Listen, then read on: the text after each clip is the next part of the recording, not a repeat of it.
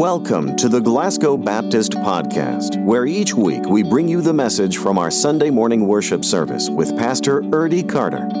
We want to help you apply biblical truth to your daily life. Well, I want to invite you to take out your Bible, whether it's a phone or electronic or a hard copy, and go with me to Exodus 33. Exodus 33. We've been in the book of Exodus for, I think it's been about 23 weeks now. We're not doing verse by verse, but we're doing a lot thoughts through the book of Exodus. And in the last couple of weeks, we've been dealing with the golden calf. We talked about having, what not to do. Don't have an unholy cow, and what happens when you have that.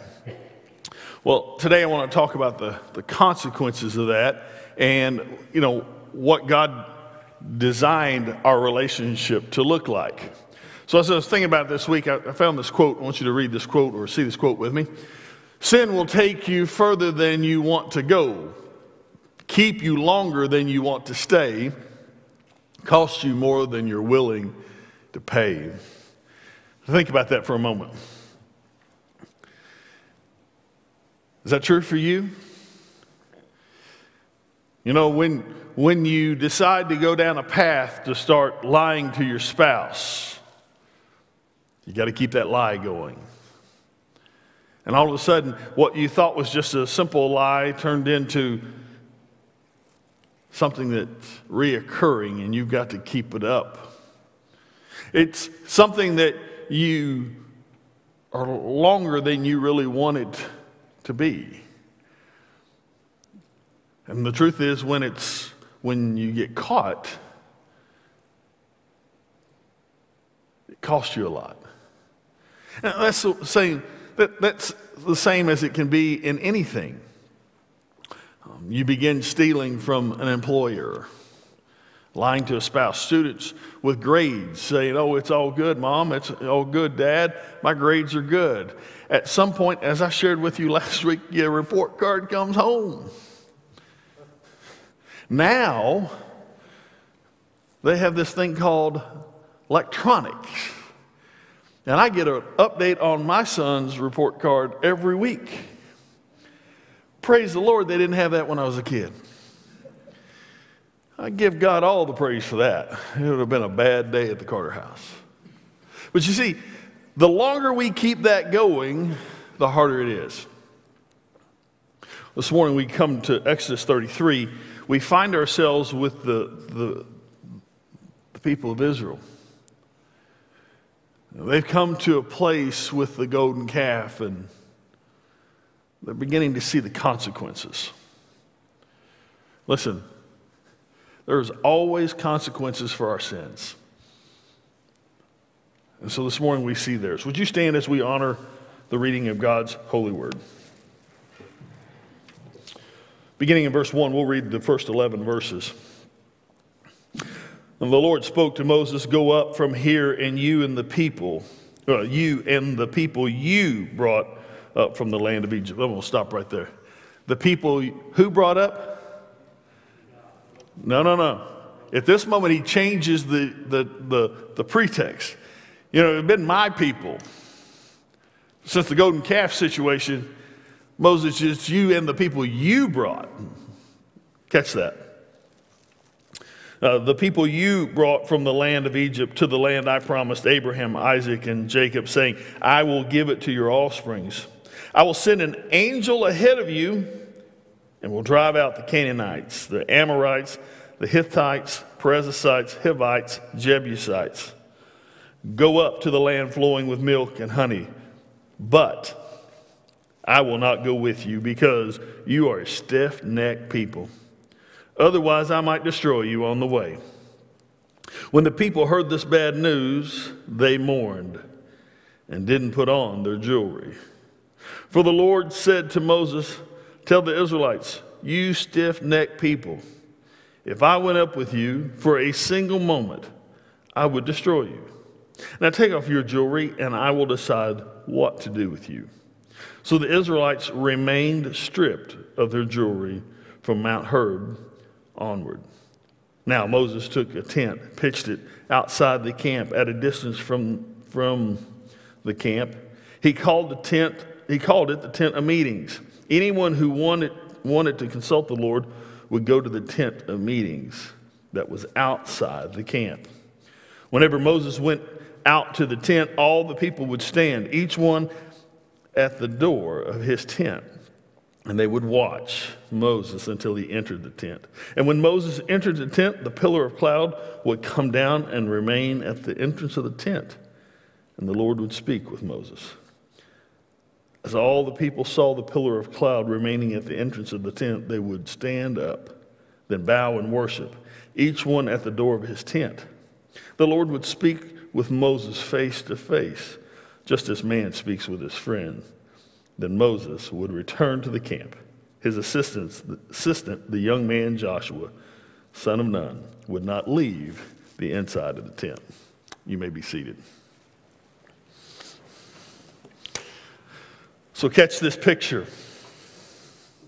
Last week we looked at what happened. Moses comes down. He's angry. He throws the Ten Commandments down. They shatter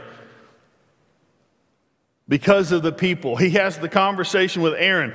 What did they do to you to make you do this?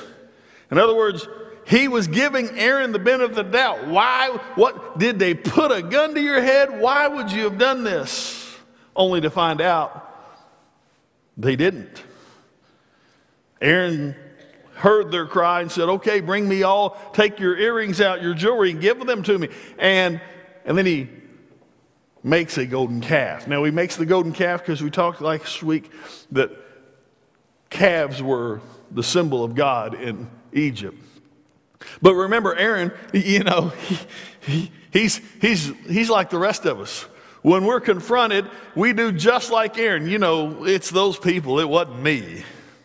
I didn't do it. It's them. In fact, I only took the gold and I threw it in and out popped a calf. I don't know how that happened. That's what happened. So all that takes place, and now we come to chapter 33, and God's angry. To the point that he says, listen, I'm going to send my angel. I'm not going with you. If I went with you, I'd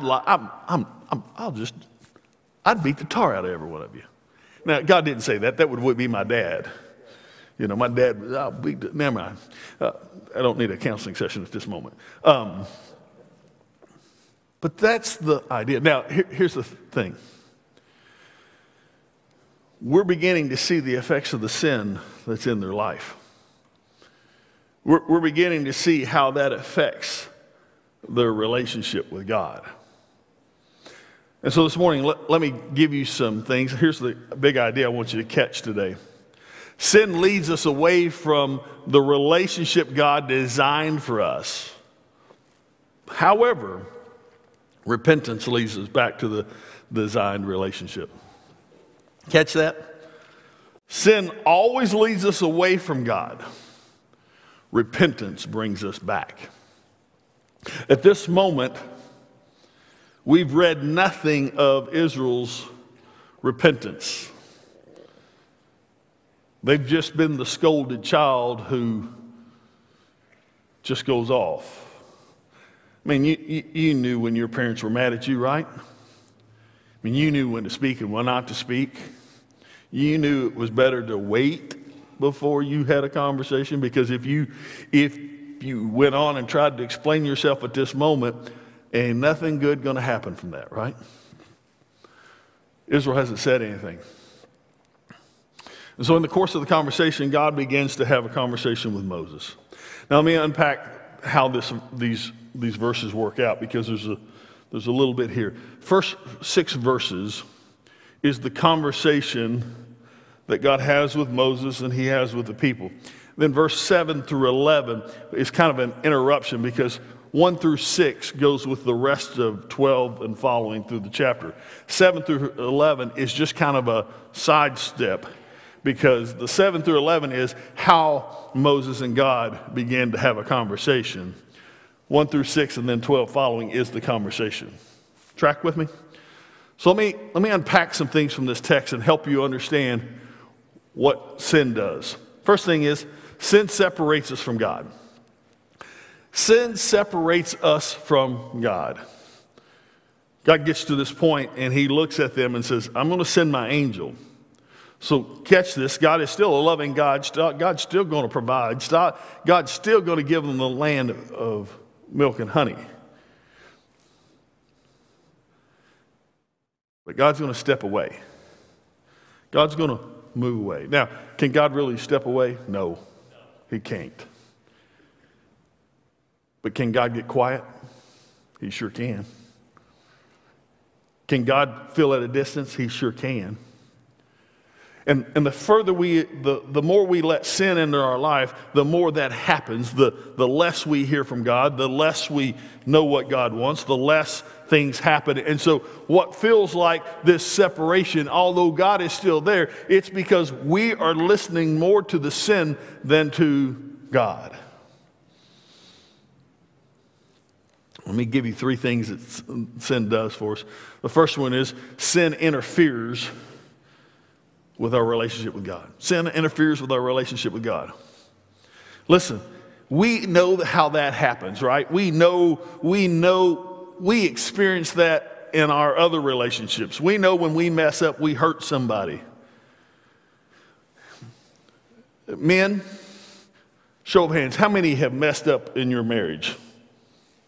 You didn't do what she told you to do, forgot to bring home what she asked you, you know. Hands all across the board. Ladies, how many have messed up? Never mind, that doesn't happen. Forget it. Bad illustration. You get the point. When you mess up, it becomes a difficult situation at home. And not that forgetting to bring home something creates this big drama, but likelihood there's been some drama in your life at some point. You know what it is. And you know the strain that was put on that relationship during that period. All because something happened. All because we didn't listen. We didn't obey, or we weren't faithful. We weren't filling the gap. Sin's the same way with God. When we continue to let sin lead our life, it interferes with that relationship because we're listening to that sin and not hearing the voice of God. And so it drives us away. The second thing is sin causes us to ignore Jesus' sacrifice for us. Sin causes us to ignore Jesus' sacrifice with us. It comes to a place in our life where we begin to realize the sin, the pleasure is greater than what Jesus did on the cross. And I've never met anybody who would say, I believe the pleasure of sin is greater than the sacrifice of Jesus, who's a believer. Now there are people in this world who will go, I like the pleasure of sin and I'm not sure about this Jesus character. But as believers, I've never met somebody who would tell me that the pleasure of sin is greater than the sacrifice of Jesus.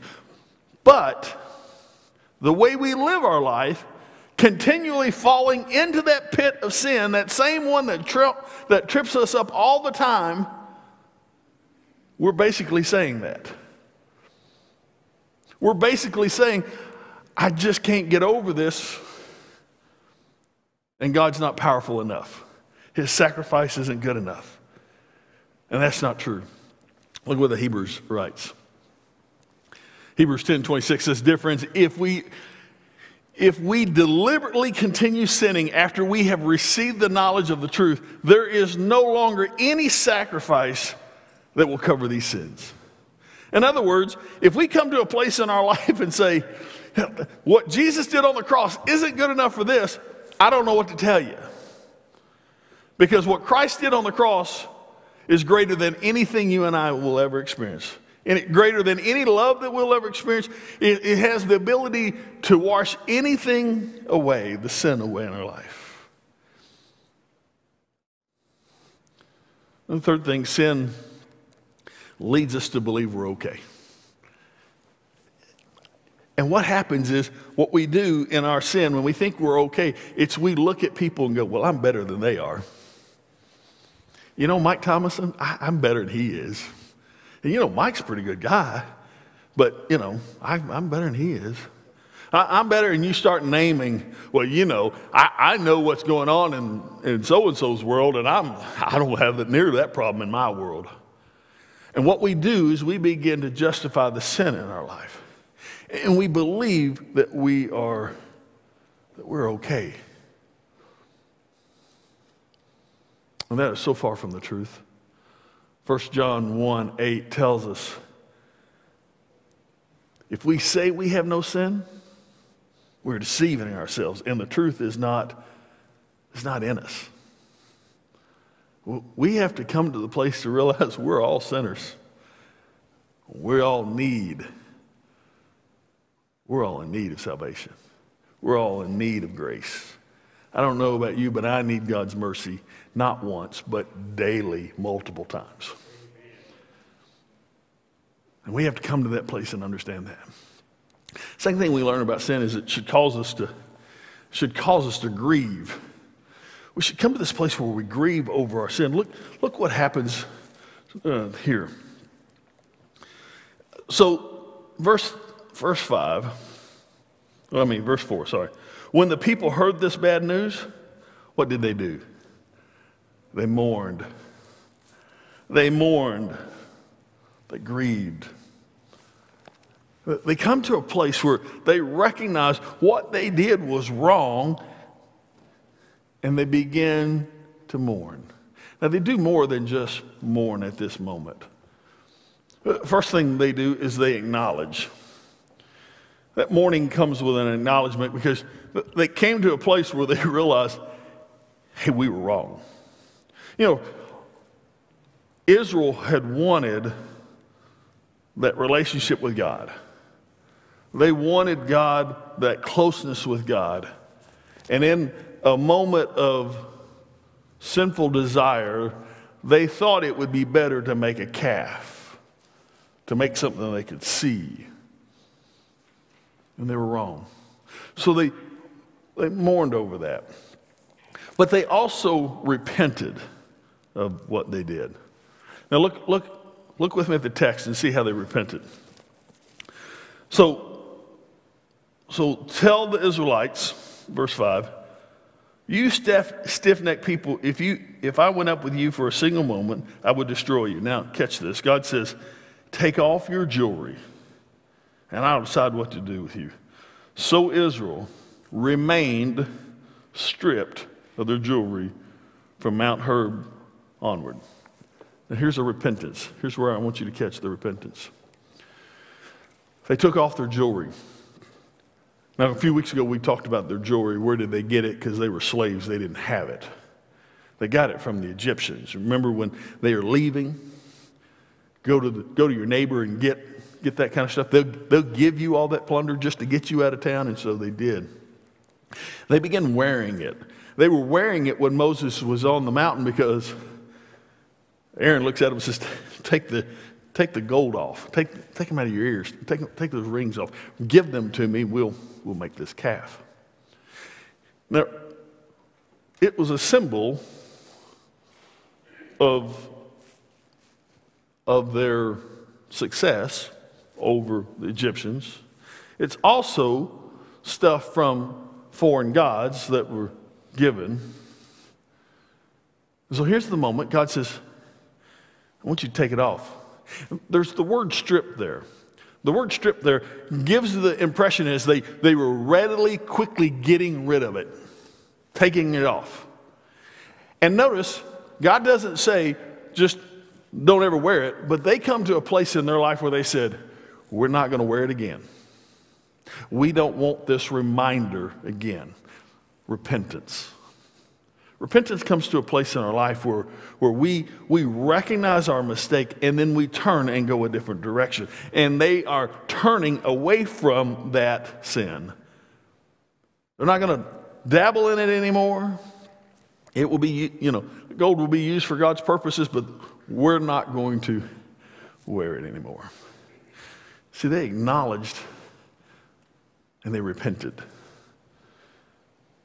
That's what you and I have to do in our own personal life. When we come to a place in our life and we realize that there's sin dwelling in us, and that sin kind of dictates and controls us, we have to acknowledge that we are sinners in need of saving. And then we need to turn from that. Which leads me to the third thing.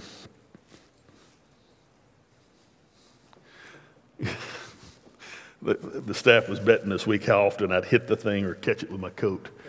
Third thing, God requires that we would worship him alone. God's going to require that we worship him alone. Now, when we look at this text, we don't quite see that, but here's where I come with this.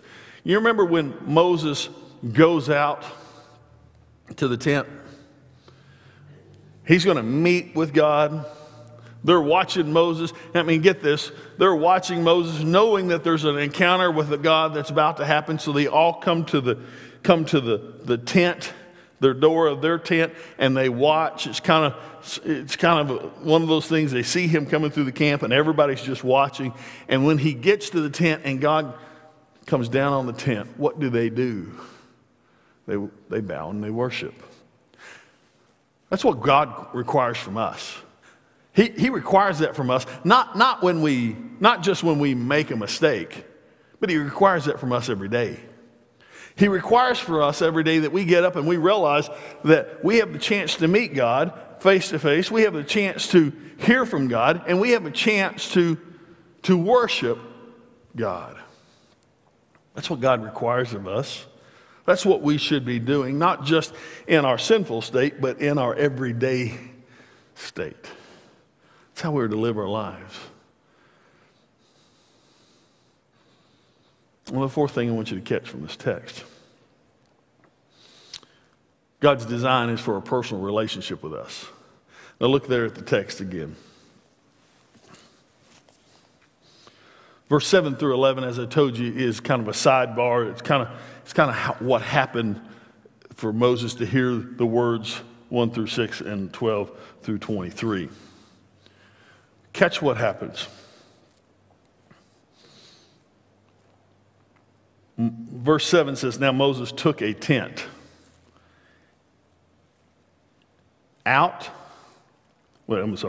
pitched it outside the camp, a distance from the camp, and he called the tent of meetings. Catch this. Up until this point, God had met with them in the tabernacle. Where was the tabernacle?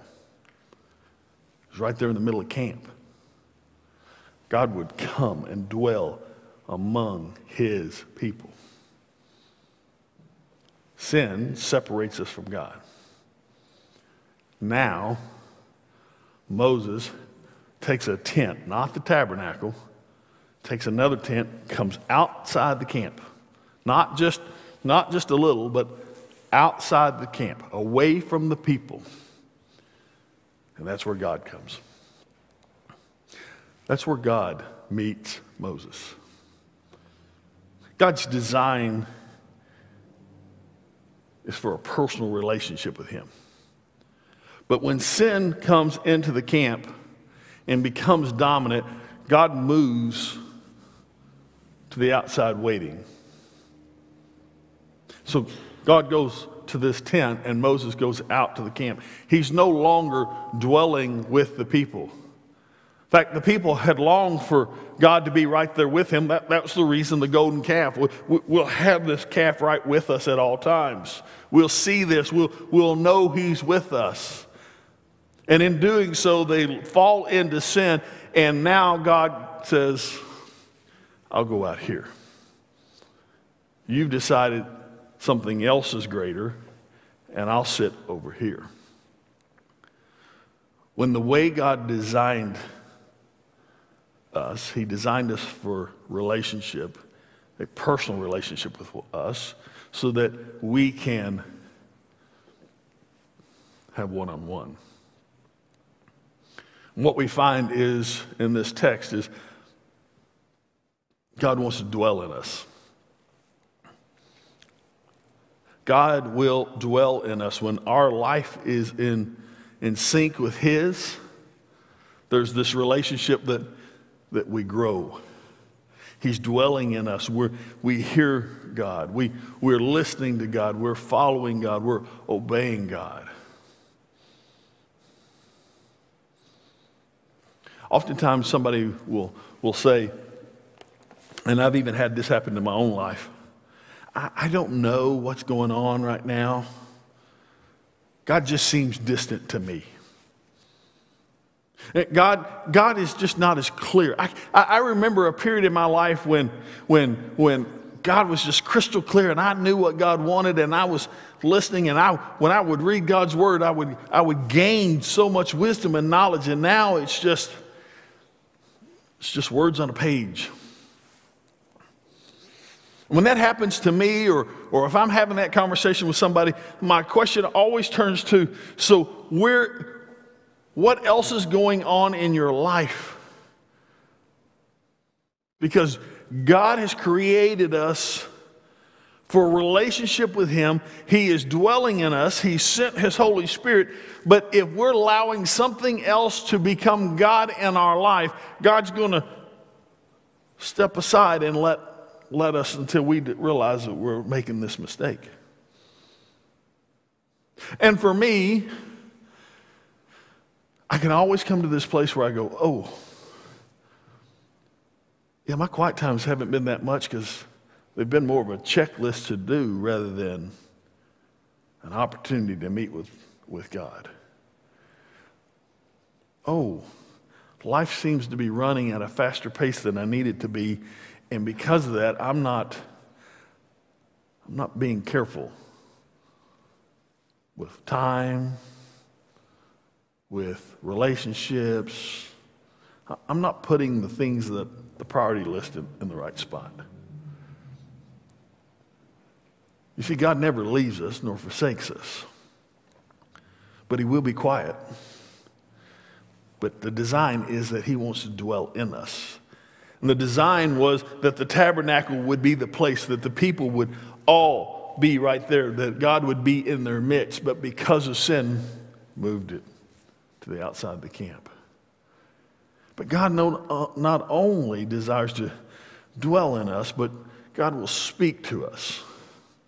Now the text tells us that Moses would have a conversation face to face with God. Now, here's the thing, we get hung up on this because we know that the Bible says later that no one has ever seen the face of God. So why does it say that He meets Him face to face? Well, nobody's ever seen the face of God.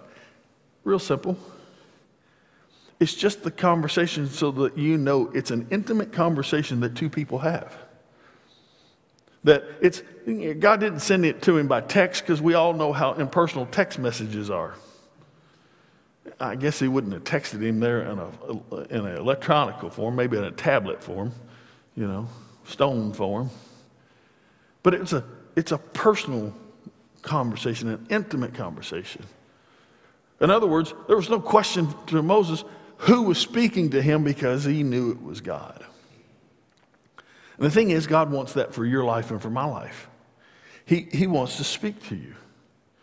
He wants to speak to me. He speaks through His Word. He speaks through events. He speaks in a variety of ways. But are we listening, and are we putting Him in His proper place so that we can hear Him?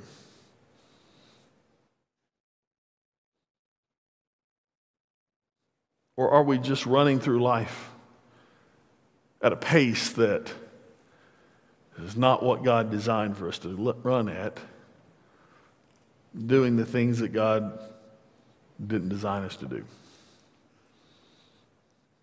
People of Israel at this moment know that God is angry with them. And the rest of the chapter is Moses saying, God, listen, we need you. Look at their heart, repented, and God goes with them. He leads them. But I'm not convinced that would have happened had there not been true repentance on the part of Israel.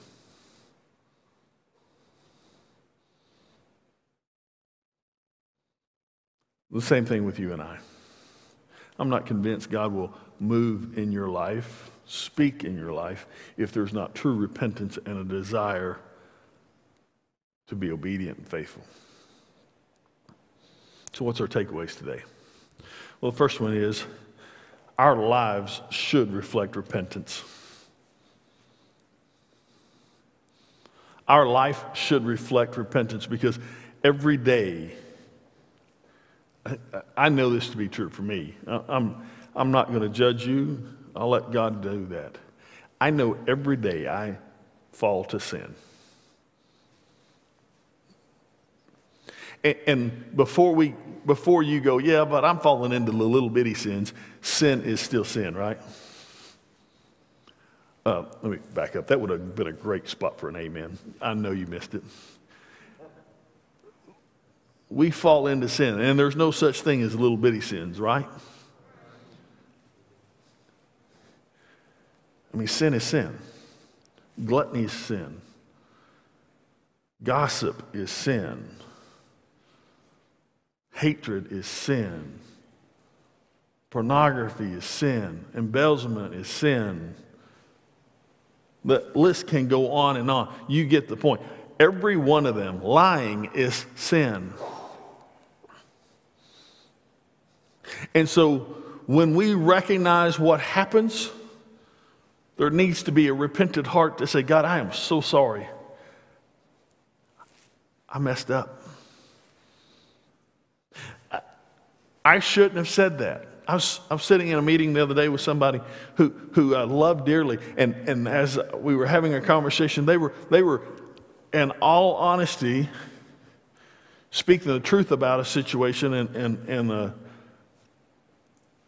just leave it at that as a situation, and they had a negative tone towards it. And I didn't take it bad. I didn't take it wrong. And I more or less agreed with the issue. But they came to a point in the conversation, and not once, but twice before we left, it was myself and two other people, and they apologized and asked for forgiveness.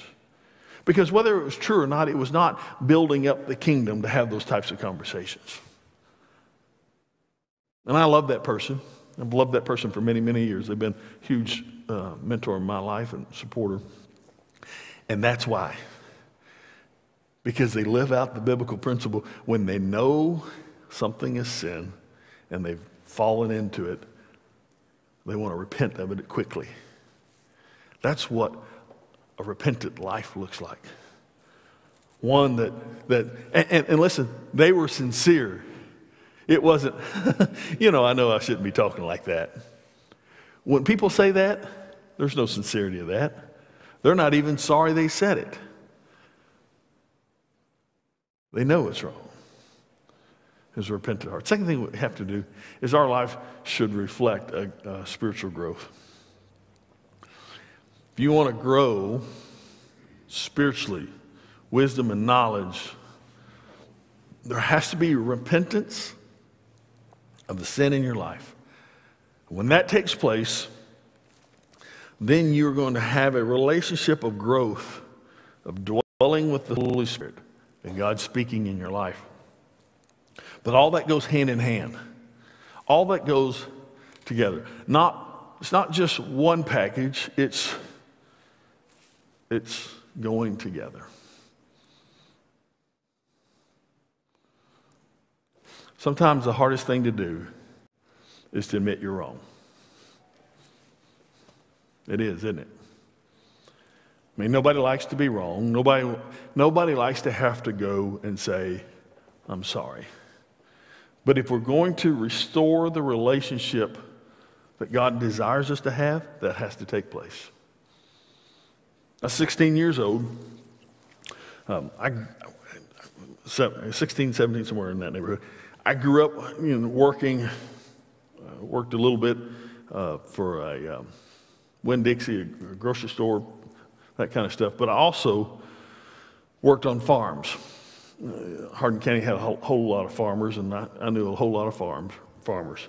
And so summer seasons would come, and they'd need strong, able backs who would put up the hay.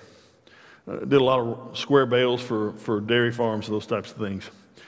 Had a guy that I'll never forget, a good friend of mine worked for him, worked on the dairy, and I've been wanting to work for him because I knew he needed a lot of help. And I had an opportunity one day to help him. Several of us were helping him that day, and we got into a conversation about one of my friends and how he had put him to work, and he was just as lazy as they come. He said, I never asked him back. He just soft, those types of things. Later, a few weeks later, the friend of mine said, I've tried to work for that guy, and he's never called me back. And I said, well, I'll tell you why he didn't call you back. You little lazy thing, you. He went home and told his parents. His parents told the neighbor. The neighbor told the farmer. Ernie didn't get called back. And I didn't know. Months go by. Probably a season goes by. I asked my friend, I said, how come he didn't call me back? He said, you want to know why? Yeah. Because you spoke out of turn. He didn't aim for you to go tell the kid he was lazy. He didn't want to embarrass the kid. He just wasn't a good worker. But you went and told him. He told his parents. They told the neighbor. Neighbor told him. He got himself in a mess, all because you opened your mouth. I said, well, I got to make that right. 17 years old. I drive up this long driveway to this dairy farm. It was the hardest at that time in my life, probably one of the hardest conversations I'd ever had. I get out of my truck, and I walk up to the guy's house, knock on the door. He comes out. Called him by name, and I said, I'm here to apologize. I'm not here to get a job. I'm not here for you to ever call me back. But I'm here to apologize. I should have never opened my mouth. Wasn't my place. Wasn't what I should have done. And I'm sorry. I'm not sure he'd ever had a 17-year-old look at him and say, I messed up and I'm sorry. He appreciated my words. He appreciated my thought. He said, I won't promise you I'll ever call you. I said, I'm not after you to ever call me again. I didn't come to try to get back and work for you. I came because I owe you an apology. Got my truck and I left. Several months went by and he called and gave me another shot. And I made sure that I honored him in the right way. We have to come to a place in our life where we can say, I'm sorry. We live in a world of people who don't want to acknowledge they're wrong. We live in a world that people want to point the finger to somebody else. That only drives us away from God. That only drives us further from where God wants us to be. We need to live a repentant life, acknowledging our mistakes, regardless of what it is. Listen, God didn't look at Adam and go, hey, you're off the hook because she's the one that ate it and gave it to you. Even though Adam went, that woman you gave me, he was still at fault. This morning I want to ask you, are you growing in your relationship with God? Is God dwelling in your spirit to a point where you hear and respond? Just a moment, our hymn of invitation will sing. If you're online with us or watching us on television, we want to give you a telephone number to respond to today. 270-681-2363. 270-681-2363. You can respond today. You can call that number or text that number. Either one you can do. If you want to text it, you say, I need to talk, and we'll call you. We'll get with you. If you're here in the room this morning, well, we don't do an invitation where you come to the front here with everything going on, but we will meet you right outside these doors. I'll be out there. Mike Thomason will be there. We'd love to talk with you. If you just come out the door and say, hey, I just need prayer, and I don't want to talk about anything else, we'll pray with you. If you come out the door and say, hey, would you pray for a friend of mine. We'll pray for that friend. But if there's a decision on your heart, whether it's to join our church family or to accept Jesus Christ as your personal Lord and Savior, you do that today. Remember, in order to come to the saving knowledge of Jesus Christ, you've got to come to the place where you mourn over that sin that you have and you repent from that and you turn, just as Israel did. Would you do that today? Well, stand with me.